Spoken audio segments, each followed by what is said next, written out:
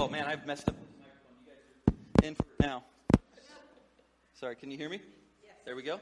All right, we are in our third week of Summer in the Minors, and in our third part of Jonah, talking about Jonah. And so, Jonah has delivered his 8-word message to the Ninevites, is where we left off. He said, in 40 days, there's going to be a great overturn here, which he did not, remember, call them to repentance. This was a report. This is just a notice of what God's going to be doing. But the Ninevites, however, responded with penitence and with sorrow and humility. And in verse 10 of chapter 3, it says, when God saw what they had done and how they put a stop to their evil ways, he changed his mind and did not carry out the destruction that he had threatened.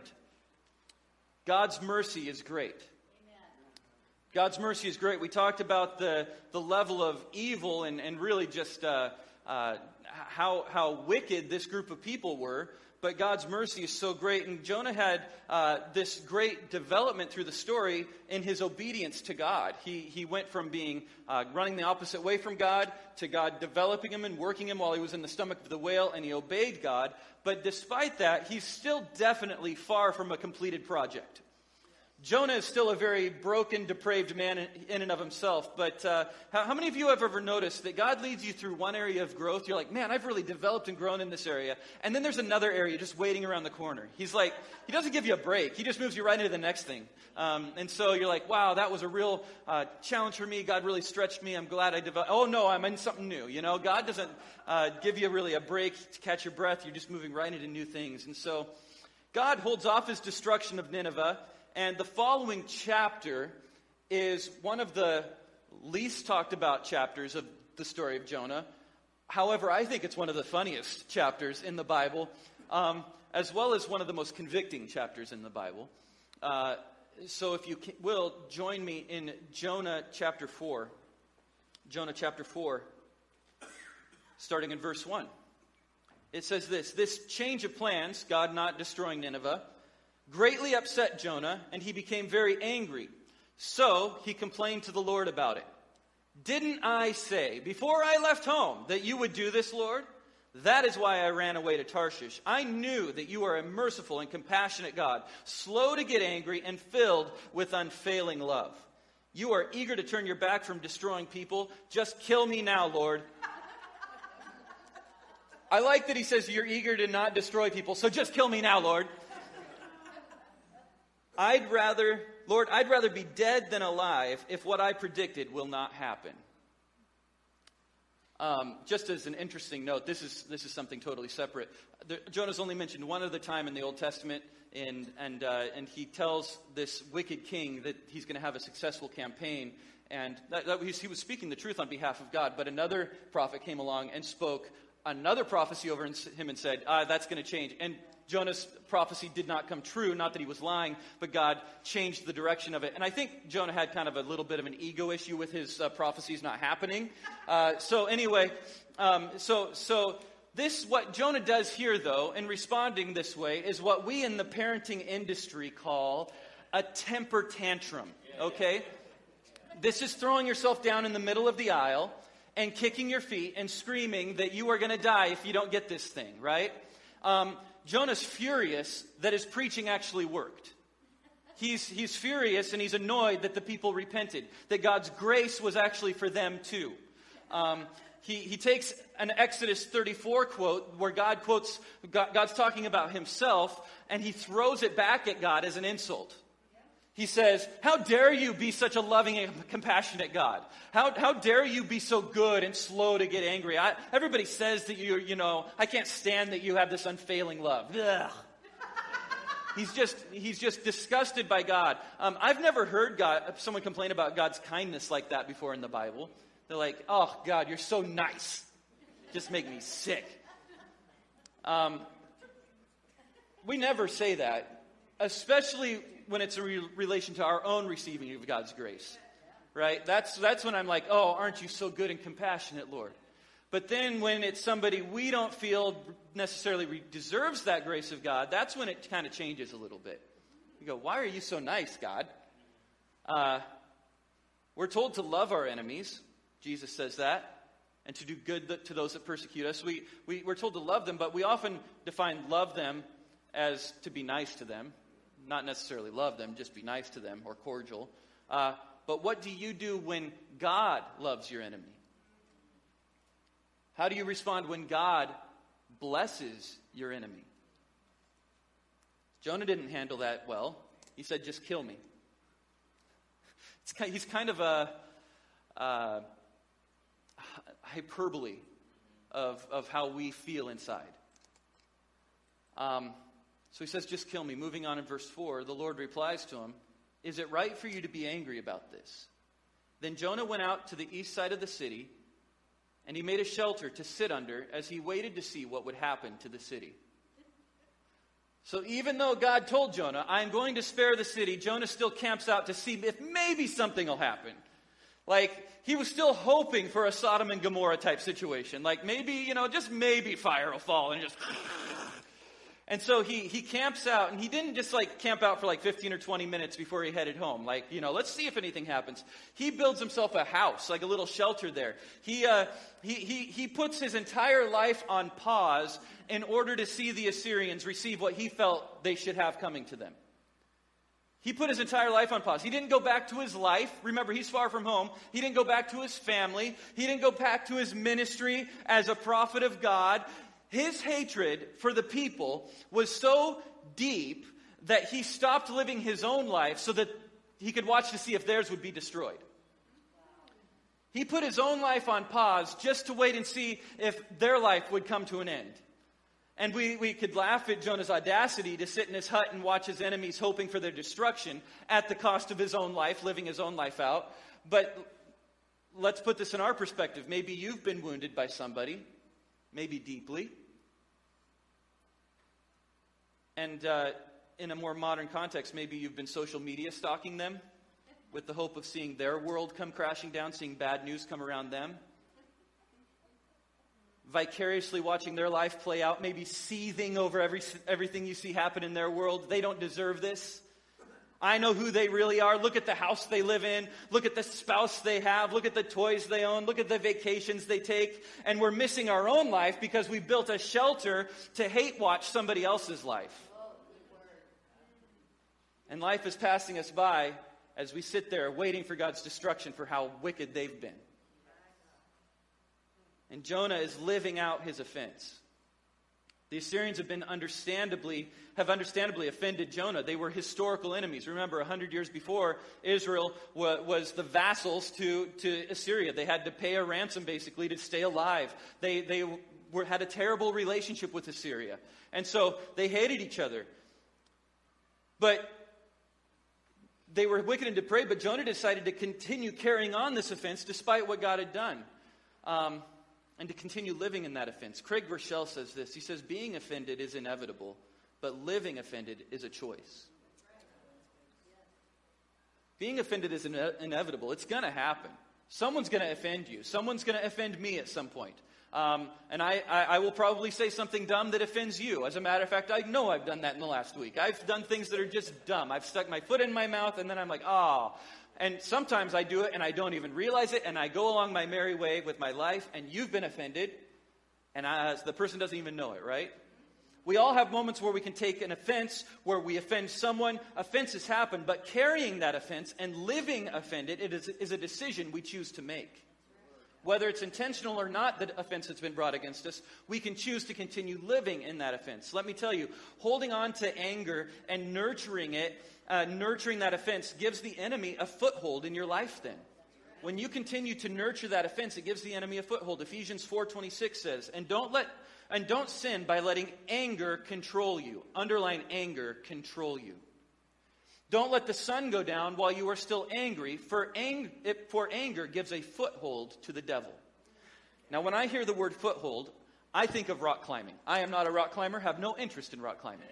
But I've seen them doing it. And there's some documentaries about people that climb without ropes. That's stupid is what I call that. But they wear these little ballet-looking shoes, right? And they just get their toe in a tiny nook. And that's what I think about when I think of foothold. And so when I get angry, I'm giving the devil a little smidgen of hope to hold on to. But when you look at the Greek word for foothold, it's tapas, which means an inhabited place. It's a place to live. It's not a place to cling on in your life. It's a place where the enemy can come and set up shop and live in your anger and in your vitriol and in your bitterness. So you're not just giving him a place to cling in your life, but a place to inhabit. I don't know about you, but I want no area or place the devil can make a home in my life. I want to give him no quarter. No place for him in my life whatsoever. So it says, don't let anger, here in Ephesians, don't let anger control you. You see, anger feels good because it makes us feel like we have some modicum of control or element of control in a situation, doesn't it? I have control because I'm angry. I have some sort of power. But really, we aren't the one holding power. It makes us feel like we have power over someone in our head, but unchecked anger actually controls us. Unchecked anger actually controls us. I remembered this video I had watched about these spores that can actually take over and zombify bugs. Which was a crazy thing. And so I went and I found a clip on YouTube from National Geographic.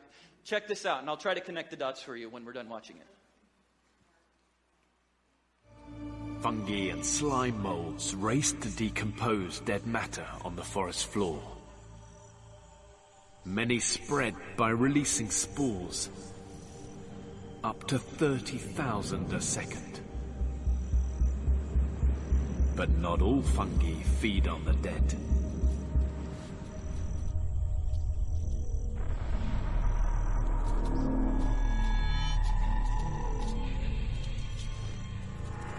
Days ago, a spore landed on this ant. Now she's acting strange. A network of roots has infiltrated her muscles.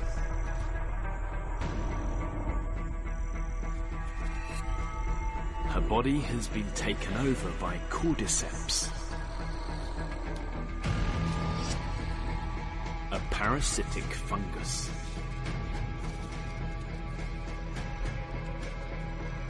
It floods her brain with chemicals, drugging her, compelling her to head where conditions are perfect.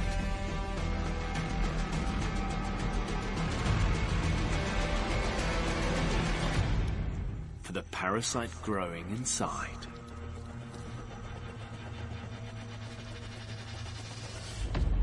It forces her to clamp down in a death bite, and cordyceps reveals its gruesome nature.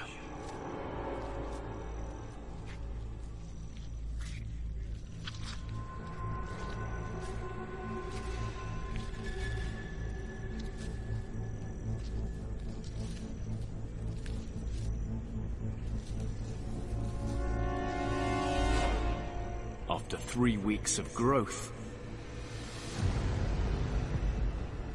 cordyceps can release its own spores, infecting more ants, releasing more spores, infecting more ants, releasing more spores, infecting more ants, infecting more ants, more and more and more ants.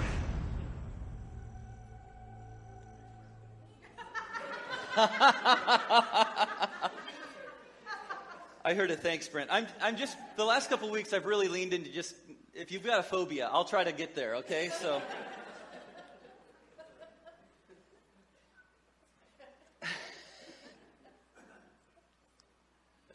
But there's so many parallels here. Perhaps an offense has landed on you, and you've let it take root in you. And rather than dealing with it, we can't control whether or not an offense comes our way. We can't control what people do to us, but we can control our responses. And when we let that take root, it begins to actually become the parasite of bitterness that starts to inhabit you. And there's a chemical dopamine hit of feeling justified rage when we respond. When we look for that opportunity to strike back. And we think we're controlling it, but it's actually what becomes the thing that controls us. Yes. Hebrews 12:14, work at living in peace with everyone, and work at living a holy life, for those who are not holy will not see the Lord. Look after each other so that none of you fails to receive the grace of God. Watch out that no poisonous root of bitterness grows up to trouble you, corrupting many. Remember in that video, the bitterness moves on from the ant to the next ant, the next ant. And if you watch the whole video, it talks about entire colonies getting wiped out by this fungus. Why do you think Scripture compares bitterness to a root? It grows beneath the surface. It's underground. There's a reason why when you weed your yard, you can't just take your weed whacker and go, yeah, all done weeding. Right? Because there's still something under the ground that tends to spring back up. We can deal with the symptoms that are out there. We can go, I need to just not respond like this. And we can try to deal with that symptom over and over. But if there is a root of bitterness that is going to continue springing up, it's going to continue being habitually an issue that keeps controlling you. And so he says this root of bitterness needs to be dealt with. It keeps springing up. You see, the Bible says love keeps no record of wrongs. But let me tell you, bitterness does. It keeps detailed records. I was reading a thing about how to fight fair. And one thing was, it said, don't get historical. Instead of hysterical, but historical, right? Some of us can bring up the past, and it's like a DVR. Perhaps you've been nurturing an offense for a long time. You've been replaying that event over and over in your mind. You've been rehearsing fantasy situations in which you could get even, and that person realizes just how wrong and evil they were, or they've been, and how sorry they are. No matter how justified you might be, you've been perched on a hill missing your life as it passes you by. Ralph Waldo Emerson said, every minute you're angry, you're losing 60 seconds of happiness. And so Jonah sat there for days and days and days, waiting to see what would happen. Continuing in verse 6, and it says, and so the Lord God arranged for a leafy plant to grow there. And I brought a leafy plant. We have a banana plant tree thing in our house, and it's enormous. And I was taking it out. I got it out my front door this morning. I was like, too big. And so here's our leafy plant. So, the Lord God arranged for a leafy plant to grow there, and soon it spread its broad leaves over Jonah's head, shading him from the sun, and this eased his discomfort, and Jonah was very grateful for the plant. Jonah could have left that hillside anytime he wanted, right? He was very discomforted until this plant showed up, right? And this plant was, though, symbolic to Jonah. It was a representation of God's favor for him. God brought me this plant. He loves me. And so God's blessing has spread over him. He's going, oh, look at me, blessed and highly favored. Right? He's looking at his leafy plant. I'm so blessed. He probably sang that song, give thanks with a grateful heart. Give thanks. Looking at his leafy plant. But then the next verse says, but God also arranged for a worm. And that next morning at dawn, the worm ate through the stem of the plant so that it withered away. I'm not going to kill this plant. I've got plant people in here that would kill me if I killed this plant. But I was going to spray it with Roundup or something. And I'd be, no! But so it withered away. And as the sun grew hot, God arranged for a scorching east wind to blow on Jonah. And the sun beat down on his head until he grew faint and he wished he could die. Death is certainly better than living like this, he exclaimed. Then God said to Jonah, is it right for you to be angry because the plant died? Yes, Jonah retorted, even angry enough to die. The guy loved his plant. He was so mad at God over the plant issue that he was willing to die. If this plant then was an expression of God's love and favor to Jonah especially, that God sent me this special plant. When that comfort is removed, when the plant is gone, all he's left with then was what was always there, the bitterness that laid beneath, which had existed from the beginning. The external comfort of the plant may have distracted Jonah and preoccupied Jonah. I love my plant. I love plant. But When everything is stripped back, what lies underneath is what remains. And what was underneath was the bitterness and the hatred and the anger. When the plant was gone, when God took away the plant, then all that was left was Jonah's anger and hatred again. And he was right back to just kill me, God. I'm so mad, I just want to die. And so then the Lord said, if you feel sorry about this plant, though you did nothing to put it there, it came quickly and it died quickly. But Nineveh has more than 120,000 people living in spiritual darkness. Not to mention the animals. Shouldn't I feel sorry for such a great city? So God challenges Jonah back. He says, you didn't do anything to bring this plant into the world or to cause it to grow, to make it photosynthesize or do anything like that, or to take it away. That was all me. But we love to be the arbiters of God's grace. The ones who decide who get it. Determining who's on the in crowd and who's on the out crowd. And God is challenging Jonah's paradigm here. He says, you aren't the plant grower. I'm the plant grower. I choose who I'm going to send the plant to. I choose who I take it away from. Remember what Job said. Blessed is he who gives and takes away. Blessed is the name of the Lord. So God says, I can bless and pour out my grace on any I choose. In verse 11, God says the Ninevites are living, he says, in spiritual darkness. This is an important thing. We need to hear this, church. This is going to be challenging for some of us to hear, though. But hear me out. God says in verse 11, the Ninevites are living in spiritual darkness. This is after they've repented. Am I right? Yep. In other translations, it says they don't know their right hand from their left. They are so confused. He says while they are repentant, they are still lost people. They're still lost people. They might not have been destructed those 40 days after Jonah's announcement, but they were still lost. And so Jonah is seeing them and saying, okay, you're showing them mercy, but they don't even believe the right things, God. Their doctrine is all messed up. They don't even believe the right things about God. Jonah is looking at God and going, God, you're showing these people mercy, but they've been living sexually explicit lives, and they still don't know what righteous marriage looks like. They're still living in sin, maybe. They don't know their right hand from their left. They're confused. And he says, wait, God, you're still showing them mercy, but they've been dishonest in business. Maybe they've been ethically treating people wrong, and you're still showing them mercy. He says, God, you're still showing them mercy, but maybe they still insist that I use the wrong pronouns I don't want to use on them.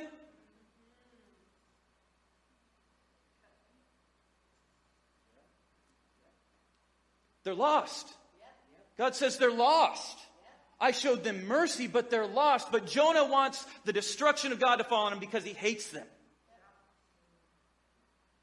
And he's saying, here, God, I am. I live my life piously. I do one thing wrong, and you have me eaten by a fish. One thing. How many of us ever justify ourselves because we feel like we live pretty good lives, but then we have a really big struggle, and we compare that to someone that we'd say lives a whole lot more wicked than us? And do we ever convince ourselves then that our bitterness is we're just angry at people for God's sake then? James 1:20, human anger does not produce the righteousness that God desires. That's right. And I'm going to say this, it doesn't produce the righteousness God desires in either yourself or the person you're angry at. That's right. Our human anger, we can get angry at people and think that'll fix them. That's not going to produce God's righteousness in them. Neither is it going to produce it in you. But we try to convince ourselves that our bitterness and our anger at people is for God's sake. We say, oh God, I've got just righteous anger over this. I am righteously angry over this. And have you ever noticed that almost always we get righteously angry over somebody else's sin? When's the last time you got righteously angry over your own sin? I've had it with my own sin. It makes me sick. We should be. But we're a lot better getting angry at other people's sin, aren't we? Righteously indignant about it. See, when we get righteously indignant about other sin, that's not being righteously angry. That's being self-righteous anger right there. That's self-righteous anger. Jesus compares that to telling someone they have a speck of sawdust in their eye, and the whole time you've got a plank in your own eye, a giant plank of wood sticking out of it.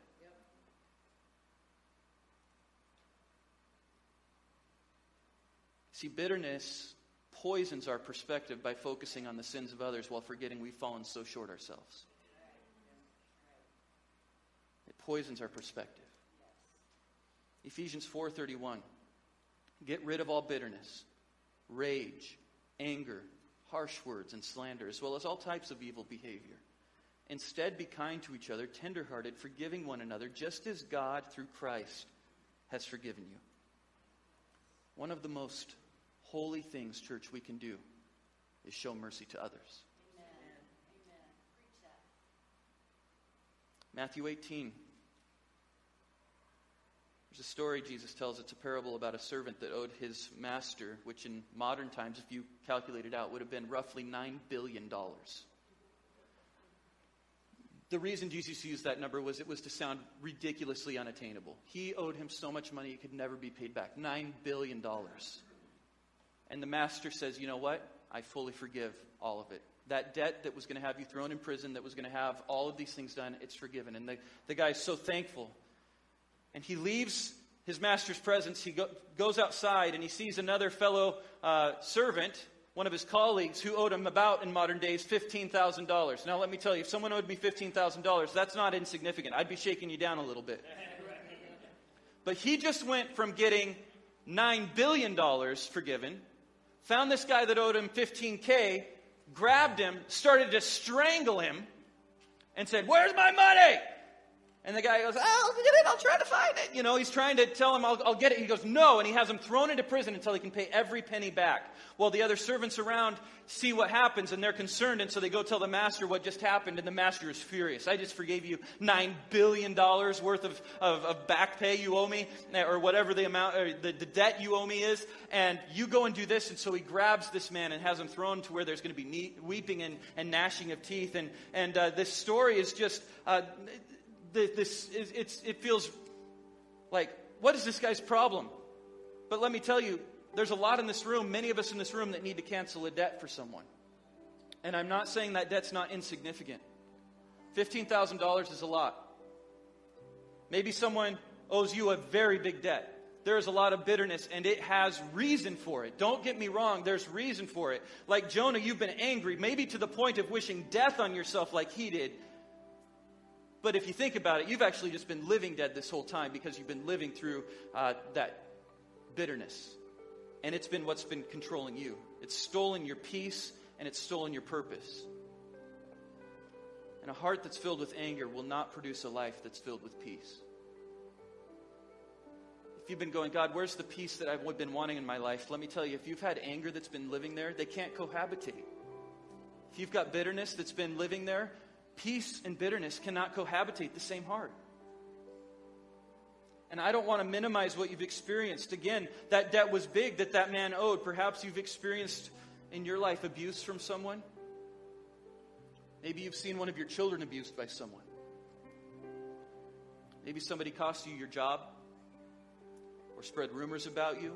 Maybe someone has stolen from you. Maybe your spouse was unfaithful. Maybe you feel every reason and every right to hold that rage and that bitterness. But bitterness is a burden that is keeping you chained to your past.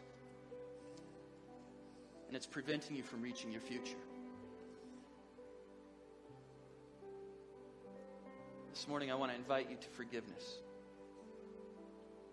And it's not just a duty. Sometimes we look at forgiveness as, well, I have to do this because God said so. It's also a privilege. It's a privilege of a Christian to be able to forgive. There's a Christian author named Lewis Smedes who was a theologian at Fuller Seminary. And he said this. He said, "To forgive is to set a prisoner free and to discover that prisoner was you." Because we can carry anger about someone and bitterness towards someone for a long time. And just like I said, I can be completely blissfully unaware. Let me tell you, the people that wound you and walk away are not being held captive like you have been.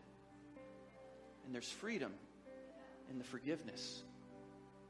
So this morning, I'm going to ask our elders to come forward and just spread across, all the way across the platform this morning. I want to give you this invitation for you to come and to invite you to forgiveness. To invite you to come and lay down that burden of bitterness. And this, I realize this requires a lot of transparency to actually stand up and walk out. But let me tell you, I think a huge percentage of us in this room have carried a hurt with us a long time. And let me tell you, the scars will remain. The scars are there. They remind us that thing happened. But some of us keep fostering it and have kept that open and raw. And it's time for the healing to begin. So right now, can we stand together, church, together as a whole body? There's 2 different groups I want to invite forward. We set this time aside. I intentionally quit early. I went quick so that we could have time at the altars. Here's what I ask. If you have bitterness and you want to come lay it down, to come pray with these that are up here. These are the elders of our church that pray for you every week. They pray over our church. And the second thing is this. If you need healing for your body or healing for your soul, if there's physical healing you need, they have anointing oil and they want to pray over you. They want to anoint you with oil.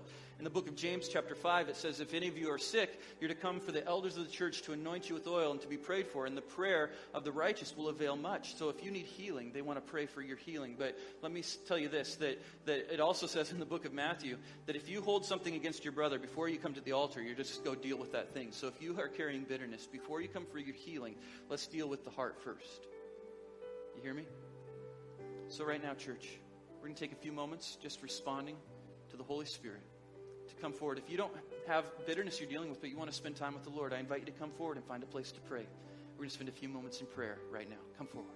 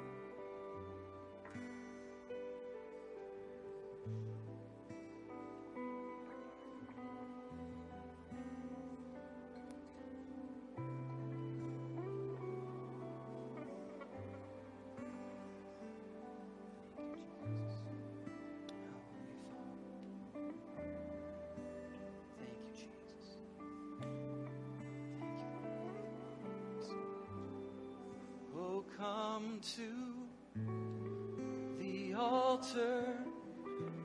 The Father's arms are open wide. Forgiveness was bought with the precious blood of Jesus Christ. Oh, come to the altar. The Father's arms are open wide. Forgiveness was bought with the precious blood of Jesus Christ. Oh, come to the altar. The Father's arms are open wide. Forgiveness was bought with the precious blood of Jesus Christ. Jesus, I thank you that forgiveness comes through your sacrifice. The greatest forgiveness that can be offered, we have received. And Lord, that you would teach us, grow us in being able to release those that we feel we should hold something over. But God, we would remember and be reminded of the forgiveness that was offered to us through Christ. And through that, we would be set free as we forgive others and wish blessing and favor and God's mercy for them as we have found it. We thank you, Jesus. In your name we pray. Amen. Amen. New Life, have a blessed week. Enjoy your holiday. We will see you next Sunday. God bless you.